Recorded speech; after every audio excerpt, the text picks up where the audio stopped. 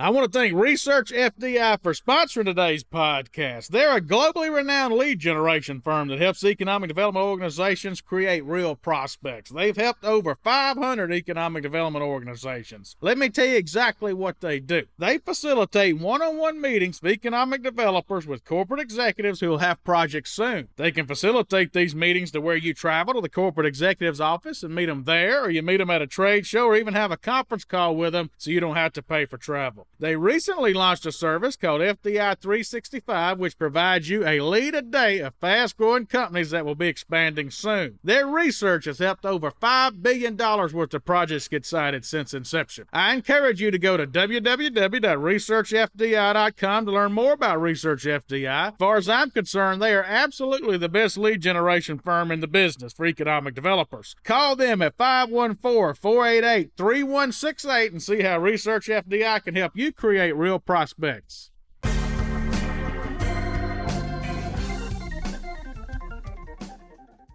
Hello, this is Chad Chancellor with Next Move Group. Before we begin today's podcast, if you've been enjoying our podcast series, please go over to Apple Podcasts, leave us a 5-star review. That'll sure help us out. We'd appreciate it a whole lot.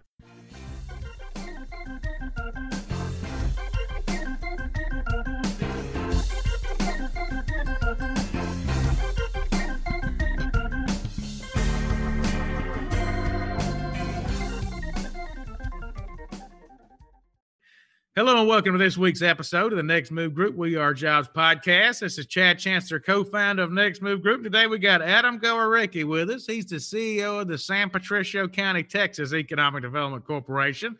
Adam, welcome to our show. Thanks a lot, Chad. Thanks for having me. Yeah, glad to be here. So why don't we start with you telling these folks where San Patricio County is? Sure. Yeah, I'm fairly new to the position. Been here about 5 months now. San Patricio County is just north of Corpus Christi. We're separated by the Harbor Bridge and the Port of Corpus Christi, but we are right on the coast. We cover one county and 9 cities within San Patricio County. Working a lot of different types of projects in our area now. I was up in the Metroplex for a long time, so it's a different type of projects. We have a deep water port now, so we're bringing in and exporting barges, liquid natural gas and metals and things like that. It's been fun. It's been a learning curve, just learning the different types of things that we can offer down here versus up north. Yeah, well, that is a great part of Texas, and the whole area is growing. We've gotten to know Victoria pretty well, and we know Corpus, and we've done work in Galveston, and I mean, that whole area is just growing tremendously.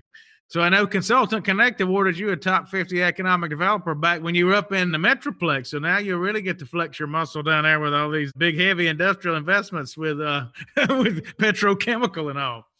I was in Denver for 6 years, and so I was during that time.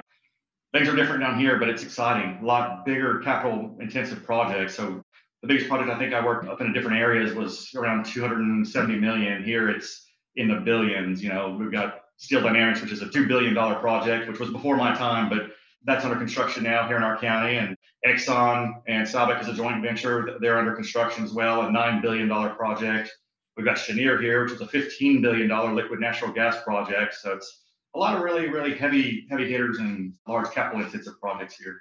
Yeah, well, when I moved to New Orleans, I had to adjust my thinking because I had been in the middle of the country, and big project to us might have been 100 or 200 million. And in New Orleans, when you start dealing with these energy type projects and petrochemical, I mean, you get into billions fast. And so it's just a mindset I had. Now I see 2 billion, I don't think anything of it, but I used to, back before I moved down there. Same here. It took some getting used to, but I know we compete with, every community that has a deep water port, in New Orleans, and there's probably a couple locations in Louisiana and a few in Texas. So it's just different, but it's fun and exciting. Yeah. So we've learned as we've done a lot of work in Texas, some Texas, they do economic development more at the city level. Every city will have a various economic development organization, but you're saying you represent the whole county. That probably has advantages to it. So what's the thinking there? Yeah, it does. So we do cover 9 cities, and 3 of those cities have their own EDCs. Most of our communities here within the county, though, are rural, so some of them don't. But the few that do, they have an EDC director as well. So they're doing certain things and trying to recruit projects there, but we're helping them as well as the other communities. So we actually have 19 industrial sites spread across the county. We don't play favorites from city to city. We try to locate these projects within those 19 industrial sites. So we actually have to play the site selection process too, just like consultants do. When we get an inquiry, if they want rail, we take those 19 sites and we automatically narrow that down to 4 sites that work, and then we just go from there. If they need to be right on the Deepwater Port on the water, we narrow that down to 2 sites. So usually you just kind of try to play matchmaker in those different locations, but that's how that works. I'm not an actual county employee specifically. It's just called the San Patricio County EDC. We're funded from the county, from the Port of Corpus Christi. Each one of our 9 cities pays into our fund, and then also private investors from different companies across the county as well. Well, take us back to how you first stumbled into economic development. Nobody really plans to be in economic development. I went to college at the University of North Texas in Denton. I majored in international business and economics, and I had a minor in marketing. I still didn't know exactly what I wanted to do. I graduated. I had to be that young guy that moved to downtown Dallas in a loft by himself, and so I did that. I was answering ads and stumbled across one that was an economic development marketing job. So that was my first job out of college. I did that for 6 years. I really loved it. And from that point, I moved on. I went to working for different cities, and now that's what brings me down here. Yeah, you worked with WEDA, didn't you? World Economic Development Alliance, wasn't that it? I did, and I think they recently changed their name, but yeah, I had some really good experiences there. Now that you say it, time flies. But I had a contract with them at one time in one of my positions, and so I might have met you or some of the team. I had totally forgot that. So yeah, maybe. I think you were in Kentucky at the time. I was in Tennessee and then Kentucky, but we did some work. But I didn't know they had changed their name. Do you know what it is now? I do not. It's a recent change. I don't know what that name is. Yeah. Well, I've known you for a while, and your passion for economic development really comes through. So what is it you love about this? You've landed a bunch of projects. You've kind of done it all. So what gets you up ready to go in the mornings? It just really excites me that no 2 days are the same. It doesn't seem like something always different. Every project you work is different. There's just always different tasks every day when you get to the office, and when you're traveling, you're doing marketing events and conferences and things like that. Just every day is different, and that's what keeps me going. It's not the typical 9-to-5er from the desk every day. It's different projects, and I really love the people involved in economic development. I love meeting new people across the country. I have a lot of friends from this industry all across the state of Texas, but also from many other cities and states. Well, considering you got in it more from the marketing side, it's funny, people get into economic development from all different sides, and you don't see a lot that get in it from the marketing side, but that's obviously one of the absolute most important things. So what did you really learn working in the private sector, particularly in marketing, that now helps you market your community and be a good economic developer that others can learn from? A lot of economic developers are with city EDCs, which is fine. I've never gone that route. I've always gone the route where we're handling, outbound marketing and attraction, but we're also doing recruitment. And starting with WEDA 15 years ago, I like that because we helped small and medium-sized communities with their marketing, their business recruitment efforts. So we were out doing trade shows, target industry trade shows, metals, forming, fabrication, welding, retail, all this kinds of manufacturing, logistics, and things like that. But, we were really trying to help those different communities. I had clients all the way across Texas, all the way from coast to coast. I had 2 in Canada and 2 in Mexico. So I really got to see how different communities operate and things like that. And then from that point, I went on to San Antonio and their EDF, which I really learned a lot more. They're really strong in their marketing efforts. So that's where I really took off from there and learned how to just market for specific communities. And then obviously I went to Denton after that for 6 years. And I did go to the private side in between my stop from Denton to here for the McLean Group, where we were developing a Class A office park. Now, 2 months into that, COVID-19 hit. So that kind of killed all of our office developments. I got to learn the marketing from that aspect as well, just stepping on to the private side and marketing for large office users and tenants. We're going to take a quick break for a message for our listeners. Be right back right after this.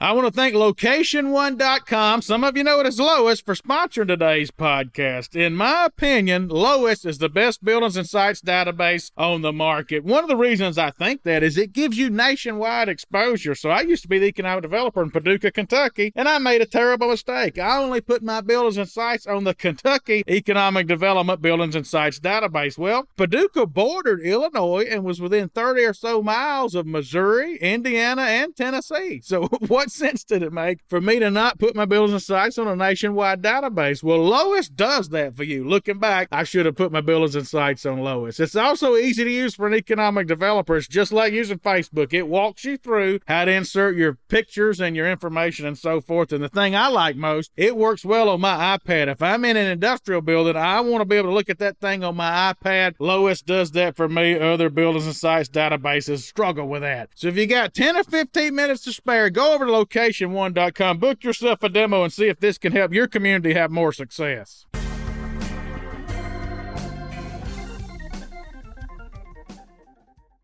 Yeah, well, I tell you, that whole Denton area is growing too. You would know better than me, but it's been unbelievable just to really watch all that growth. And you were there for 5 or 6 years, weren't you? I was there for 6 years, did 13 projects there. It was fun. It was an exciting time. And they have to be competitive because while obviously the whole Dallas-Fort Worth area is very attractive, there's so many other little towns, that you got to compete with in Dallas.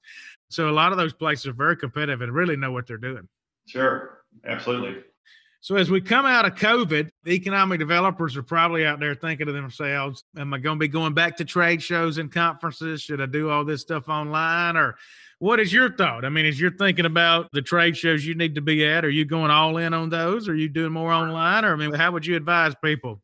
Well, we're actually going all in on the travel and everything. So when I first started here, there was no marketing budget. So we're having a website redone right now. All of our marketing materials and branding, it's all being redone. I actually had about $100,000 marketing budget approved. So it's not as much as a lot of communities, but more than others. And a lot of that is marketing trips and trade shows and conferences. Some of those I'll do on my own. Some I'll do with Team Texas, which I just did my first one over in Orlando 2 weeks ago. Was the aviation conference, and it was actually a good turnout. People are traveling again. Everybody's being cautious, wearing masks and all that. But I felt safe the whole time. And I think I have 15 or 16 trips now aligned before the end of this year. So I'm getting aggressive. I'm going to try to stay aggressive and get back in the swing of things and get on the road. Yeah, I think that's good advice. And, if there's less people on the road, you're going to have less competition probably in the long run. But yeah. Now I saw St. Louis Cardinals today announced they're going full stadium here in a week or two. So now I think there's going to be pent up demand. And as much as we all have gotten used to these Zooms and all, it still doesn't replace that in-person interaction. But considering all the success you've had with trade shows and all, I figured you'd want to get back at it.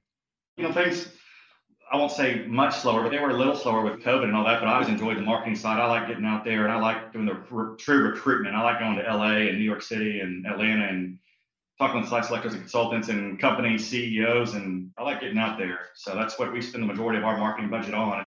A lot of people say they're doing electronic stuff and all that these days. That's probably all great, but I like being out there. The face-to-face interaction, you can't beat it.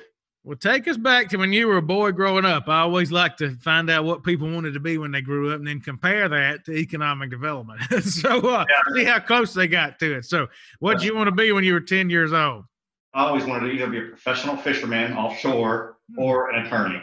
And neither one of those worked out. I took the different path. Well, attorney, I mean, there's a lot of that type work in economic development, even putting RFIs together. So that's a skill. Yeah. Probably. Well, as a professional fisherman, you've made your way south towards the Gulf. So maybe that's a little bit in there. That's good too. Yeah. I've got the boat and all that, so I can still take people out and, wine and dine from that aspect. But yeah. Well, as you really think back, who's been the biggest influence on your career?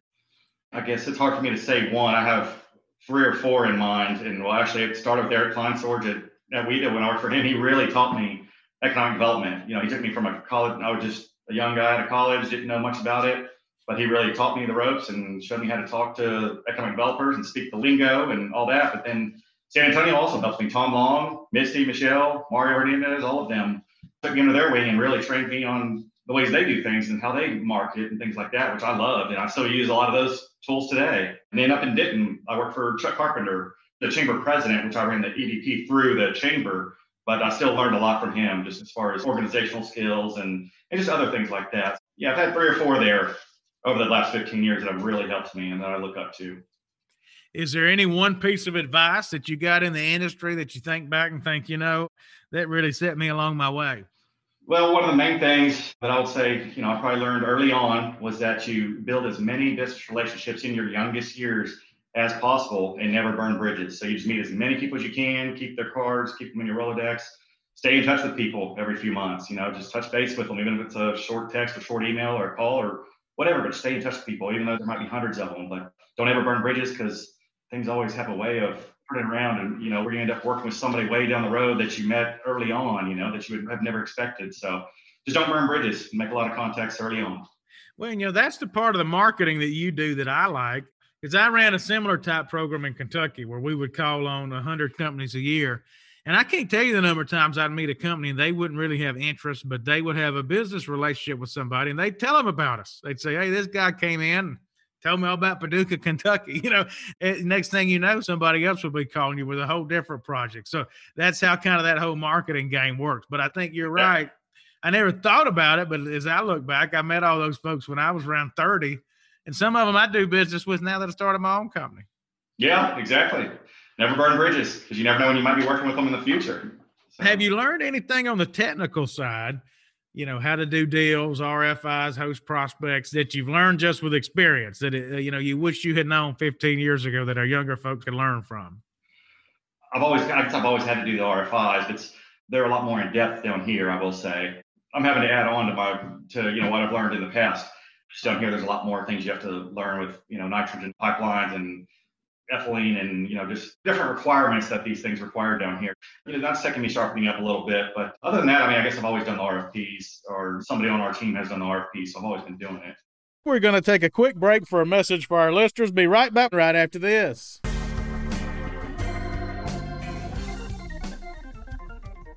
Our executive search spotlight this week is on the Kilgore, Texas Economic Development Corporation. So we're doing the search for the next executive director of the Kilgore, Texas Economic Development Corporation. This is one of those type A economic development corporations in Texas, those that have had so much success. Within the last 5 years, they have closed deals of more than $150 million of investment and 2,800 jobs. This organization has had a long-standing history of success with very little turnover. Both Amanda Nobles and Jana Russell have done an incredible job there landing deals and preparing that community for new industries. Kilgore's located east of Dallas along Interstate 20. It's really a manufacturing center. 20% of the employment in Kilgore is in goods-producing sectors, and they're home to the East Texas Regional Airport, so you got good air access out of there in addition to Interstate 20. It's also home to Kilgore College. So my uncle used to be a quarterback for a community college in Mississippi, and they played Kilgore College in the Junior Rose Bowl, and years later he ended up living in Kilgore while working for Halliburton, and they love Kilgore. They just told me all the time how much they love that whole area. So this is a tremendous community for somebody. Pay's going to be up to $130,000 depending on qualifications. If you're interested, you can go to thenextmovegroup.com/Kilgore to learn more. If you're interested, you're going to need to apply by Wednesday, June the 2nd. It's right after Memorial Day, so we're going to have to blast this thing out again so Memorial Day don't get you. But apply by Wednesday, June the 2nd. If you got any questions, feel free to email me at chad@thenextmovegroup.com. Book a Zoom with us. We'd be glad to answer them.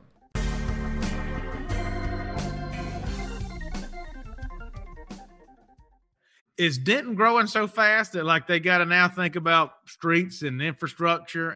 When I first started there, everybody thinks it's part of the Metroplex or automatically going to be busy. When I first started there, it was 7 years ago from now, or 6.5 years ago from now, and it was different back then. Denton was 27 miles north of Dallas and Fort Worth, across the Louisville Bridge, which in the site selectors and consultants' minds, they at that time thought that if you're across that Louisville Bridge, you're in Oklahoma. Right. You're too far out. My first 2 years was really just building reputations. I was new to the economic development field in that area, and so I was going to Dallas and Fort Worth all the time, visiting Atlanta and Chicago, just telling people where we were at. And a lot of the guys in Dallas that were doing site selection projects, they just thought that we were so far out. They all were positive that our time was coming, but they just thought we were so far out. And it just took me going back over and over again and just showing them what we had. And, next thing you know, we have sites being bought up for, industrial spec buildings, and we're landing Winco Foods and Tyson Foods and a lot of different types of manufacturing products. But I did a lot of food operations there, cold storage, which was exciting. Those big power users, which we had a city-owned utility up there, so they were using heavy power. So you're where Harvey came in, right? I've got it on my map now. From what I hear, we don't have a ton of hurricanes that hit us. They will go through Louisiana and cut out, or if they come up from the north, from Brownsville and that area, those are typically the ones that I hear that hit us more often. But right. We did get hit by Harvey, so I ran a roof on my home from it, for instance. It hit our city pretty good, along with our coastal communities. Aransas Pass got hit pretty hard, and Ingleside on the Bay. Well, of course, I live in New Orleans, and last year, I think I ran from 4 hurricanes. Only one hit New Orleans, but we were in the cone. We were in the cone 4 or 5 times. So now that you're down here on the Gulf with us, you'll start understanding that feeling. But I know you always were Hurricane Harvey, I believe, came ashore. So how's the community recovered from that? That's been 3 or 4 years now. 3 or 4 years since we covered 9 cities. A lot of ours that are out off the coast a little ways obviously weren't affected too bad. But the ones that were on the coast, Aransas Pass and Ingleside on the Bay and Ingleside, they were definitely affected. They've rebuilt. They lost some apartments and some hotels. They've rebuilt. You almost can't tell to this day. They've rebuilt quick, and everybody responded very quickly. I haven't been in a hurricane in my life yet, so we've kind of started preparing. But from what I hear, we don't get hit very often. Yeah, you really don't. Living in New Orleans, you watch them, and that part of Texas really doesn't get them very often. That was kind of a weird storm.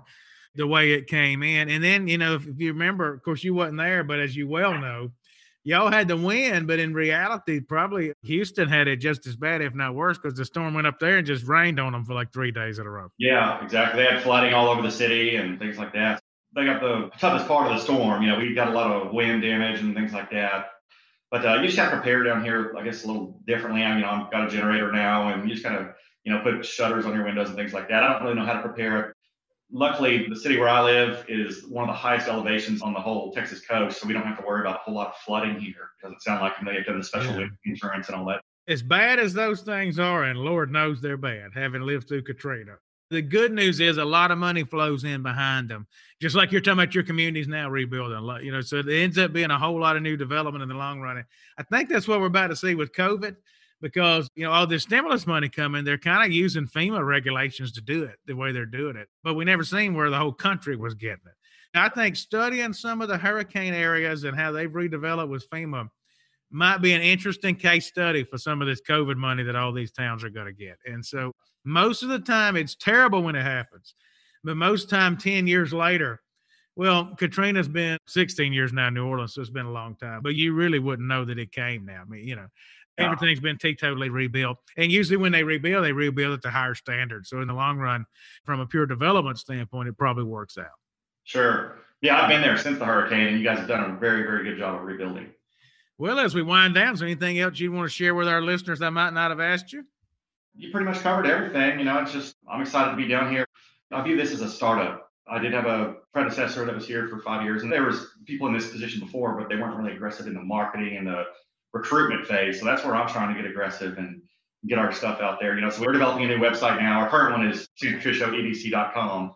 We're supposed to launch our new one in June. So in probably 3 to 4 weeks from right now, and then we'll have new market materials and things like that. And then we're getting on the road. So I've got 15 or 16 trips now before the end of the year. So we're trying to get our name out there. We're in the Corpus Christi MSA, so everybody knows Corpus. We're seeing a lot of the industrial growth in our county. So we're just trying to get that word out, trying to get ourselves out there. Yeah. Well, I have a high respect for aggressive economic developers because I know what it takes. I've sat in those shoes and I have a great deal of respect. And I know you're one of the best. So I appreciate you for spending a few minutes with us today. Oh, thanks so much, Chad. I appreciate you thinking of me.